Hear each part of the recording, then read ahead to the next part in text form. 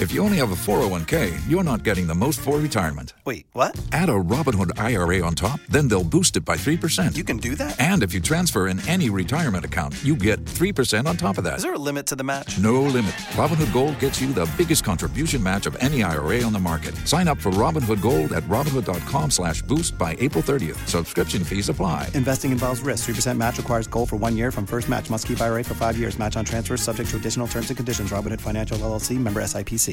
Always brought to you by Vodafone.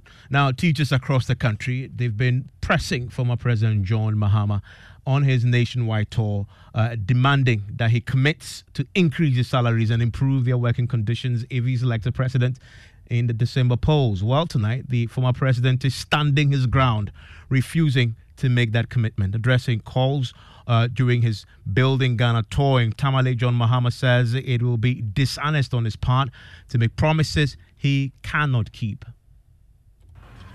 Pre-tertiary teachers, she talked about conditions of service. I've said it, that the economy is in a big mess, and so I cannot promise everybody that we're going to increase your salaries and all that.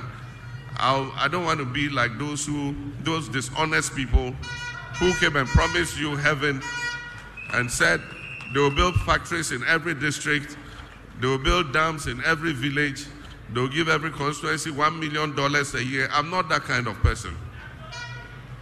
And so I cannot promise you that I'm coming to increase your salaries, but we've taken note of the difficulties that pre-tertiary teachers are going through. Let me bring in Nana Yaojima. He's been traveling with the former president's team. Nana, I get the sense that this is one demand that he's had to confront almost everywhere he's been. Exactly, Evans. Wherever we've been so far, this question has come up almost everywhere. Anytime he meets people from organized labor and other labor unions, these are questions that frequently comes up. They continue to ask about their welfare and also complain to him about how impoverished they've become, especially with the current economic challenges. So these are questions that have been repeated everywhere the former president and flag bearer of the NDEC has been. And it's within the same context that we had him a few weeks back talking about a honeymoon, that he needed a bit of a honeymoon to fix things. Now, did he, though, offer solutions to the teachers? Because they wanted to hear something from him. They wanted some form of commitment. Now, what he is saying is that when he is elected as president, he will ensure that he open up the books of the country for all to see what we have there and call all on board to give or offer some solution. And there will be some kind of jojo among the various parties to find the way forward for the present situation of the country. But he continuously or repeatedly says the economy is in a mess, and the clear picture will be given when he assumes power. That is when he wants to have an open forum with all of the labor unions and all interested parties, open up the books and for all to know what exactly is happening when it comes to the country's economy. And I've suggested some of the solutions. And one is that we will help you with accommodation in the schools so that more teachers can stay in school. One of the reasons a lot of teachers do not want to go on posting to certain areas is because they cannot find accommodation. There are even some rural areas where nobody rents a house or a room, and so you have to stay in town and commute to school every day. And the cost of transport will eat up all your salary. So we've spoken with all your colleagues, all the regions we've gone, we've had teachers, talking about the challenges. But when we come into office, we'll open the books. We'll open the economy for everybody to see what is there. You can only share what you've created. And so when we all see the books, then we will create and then we can share. You can't share what you've not created.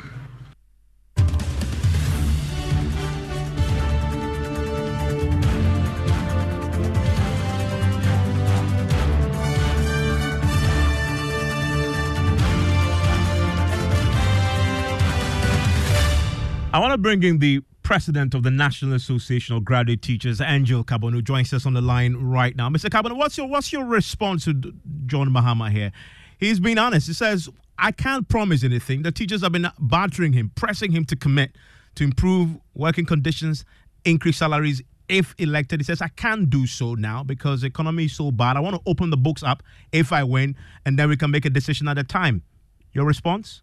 Well, let me first congratulate those teachers for identifying the issues and the challenges that is bedeviling us in Ghana education or pre-tertiary.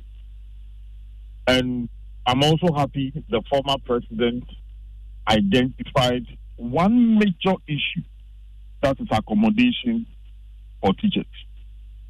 Accommodation is in two folds. The accommodation that you need to have once you are working, and the accommodation which should be your primary place of abode. At least, a teacher would work for about 35 years. And if we have a system in the school where there could be accommodation to house the teacher during his or her working year, he will be able to organize himself and save and get his permanent place of abode. And one thing about accommodation on campus is that it contributes largely to school discipline. Because once there are presence of teachers in the school, students comport themselves. So I think the right conversation is being started, and I want the conversation to continue. Of course, it is also true that the provision of needs and wants is a factor of presence of what? Economic facilities and ability. That is, the economic health of the country reflects on what you get or what you have.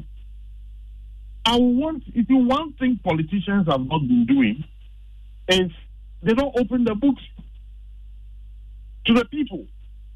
And in opening the books, you have to be honest and sincere and let the people know that this is what is coming in. This is what we are using it for.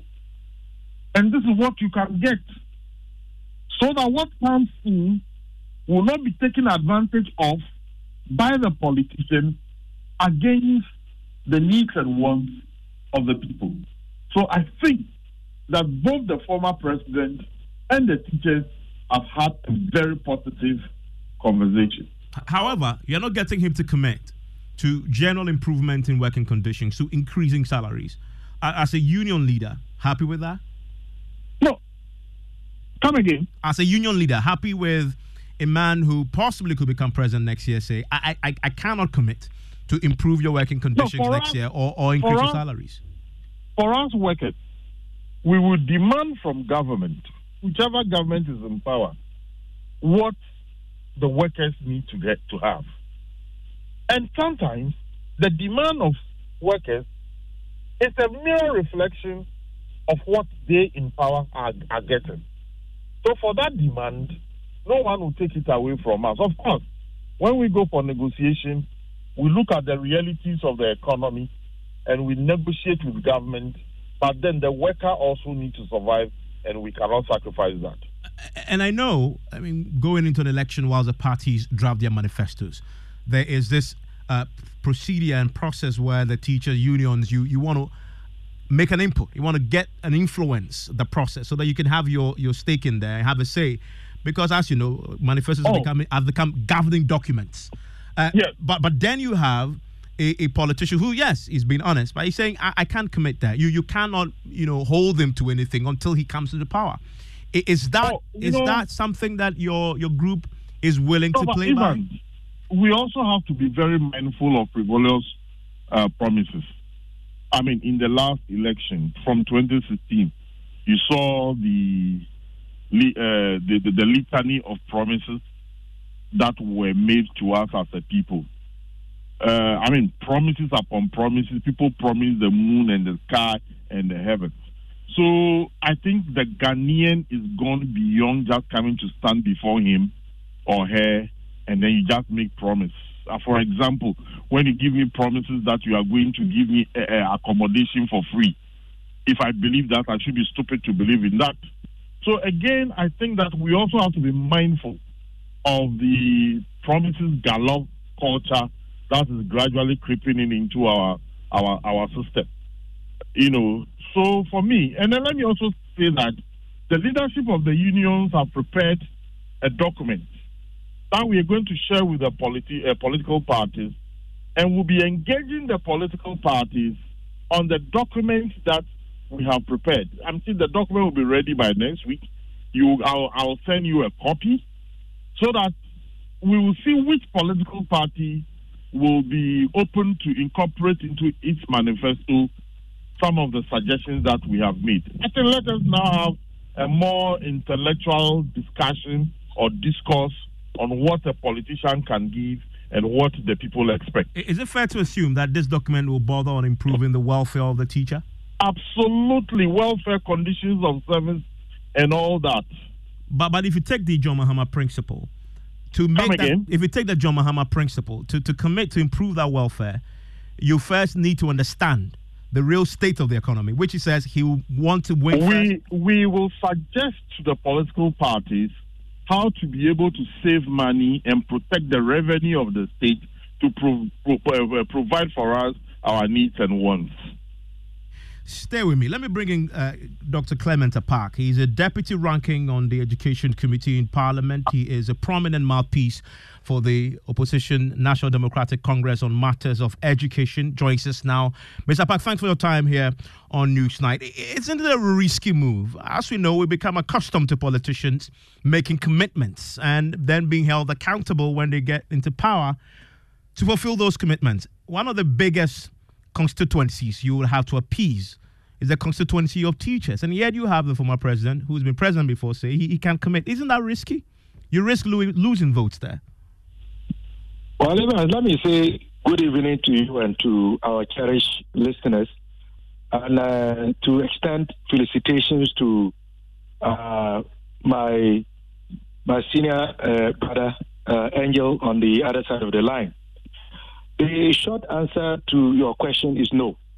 I don't believe that the teaching fraternity would punish John Mahama for being honest and sincere.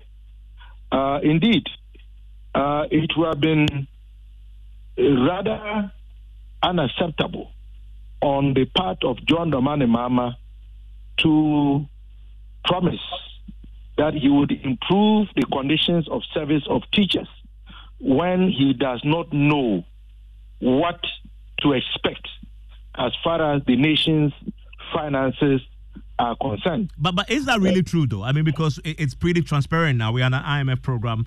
The books are fairly known. The IMF is very regular with publishing where we are and how our economy is performing. You should know that by now. Fitchner High School, and that they would not review it.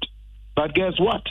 They have told the IMF that they are going to review, and not just reviewing, they are going to review the free senior high school program and enhance it.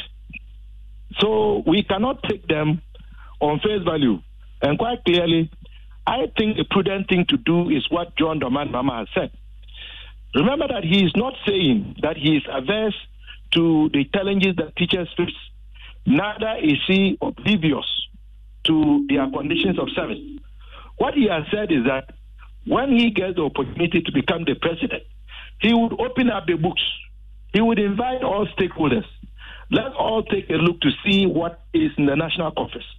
Then, based on what is available, we can collectively decide whether there is sufficient to augment the current conditions of service or not. And if it is not sufficient, we would all work together to create the needed wealth so that we can collectively improve the conditions of service for teachers and indeed other workers in Ghana. And I think that is the most honest and prudent thing to do. Well, but would he have the time to do that? I remember that in 2025, as we've heard in Jokaboni intimate, they will still make their demands. They expect an improvement in your conditions, and that will be benchmarked against what the politicians themselves are enjoying at that time. Well, you see, there are collective agreements between the employer and the employee. And I don't think John Mahama is going to be somebody who will try to temper with the already accepted and agreed conditions of service as far as teachers are concerned. If you want my personal opinion, he has always prioritized the educational sector, and Angel Kabono would even agree with me that in the run-up to the 2020 election, John Mahama paid a courtesy call on NAGRAT, and I remember being a part of that delegation to hear from them directly some of the issues, and indeed some of those conversations led to the framing of our manifesto promises as far as education is concerned and teachers in particular are concerned. And I know such an engagement would ensue even before, we get to the date for an election. So all of these matters, as Angel himself is indicating, will be up. And I am looking forward to the document that he's speaking about. And clearly, whatever is going to be in that document would be factored in as far as how to create the needed space, how to mobilize the needed revenue so that the conditions of service as far as teachers are concerned would be met. I am particularly elated that Angel Kabunu is making references to how we can look at dealing with what is going on that is helping to dissipate public resources so as to be able to bring a lot more into public coffers, which would then make it easier for all of us to reward teachers handsomely for the sacrifices that they continue to make as far as training the future of this nation is concerned. And there are many ways to do that. And I know we can cut on the number of staffers at the presidency, where today we have in excess of 1,000 persons working there. We have multiple CEOs manning government agencies and other institutions. And of course, we would continue to speak about what is going on in our ports. So there are many ways that we can collectively tackle as a way of ensuring that there are sufficient resources in the public purse to go to critical sectors, including education. And bottom line, you're saying that this year, when your manifesto is outdoored, we should expect that document to be light on promises to the labor unions as far as improvement in working conditions and salaries are concerned, because you don't have the full picture yet. Well, what I'm saying is that we are going to engage with all stakeholders. We have engaged the teacher union in the past before we wrote our manifesto, and I know we are going to do the same. And so it is going to be a collective. But for anyone to have expected John Dramani Mahama to promise that he was going to improve the conditions of service of teachers when he is not fully convinced about what is going to remain in the public coffers, clearly would have expected him to tell a lie, which I don't think he would do. Mr. Kabono, this document that you are putting together to share with the political parties, how uncompromising are you going to be in demanding that the parties reflect that in their manifestos, and to what extent will that influence how your members vote on December 7th? Well, Evans, let me correct you and say that you said something when you were talking to Clementa Park that Ghanaians are used to promises. I think it is rather the reverse, that empty promises made by politicians in the past that did not yield or did not amount to anything is rather made those politicians very unpopular in this country. Teachers are an intellectual group of people who rather appreciate thoughtful, well-studied, well-researched promises that are attainable, not frivolous promises just to win election. And the people of this country should punish politicians who come about and make empty and frivolous promises that even a class 1 child knows that they cannot keep to.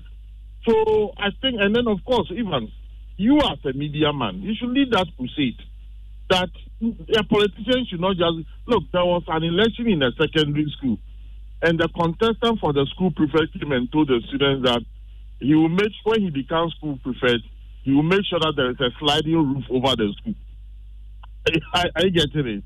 I mean, of course, this is as stupid as it can be, but he made it, and then he thinks that promises make leadership.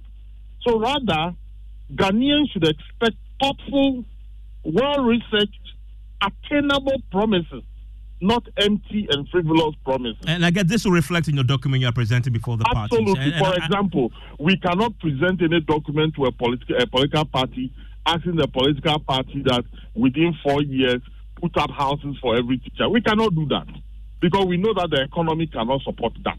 And to what extent will that document influence how your members vote?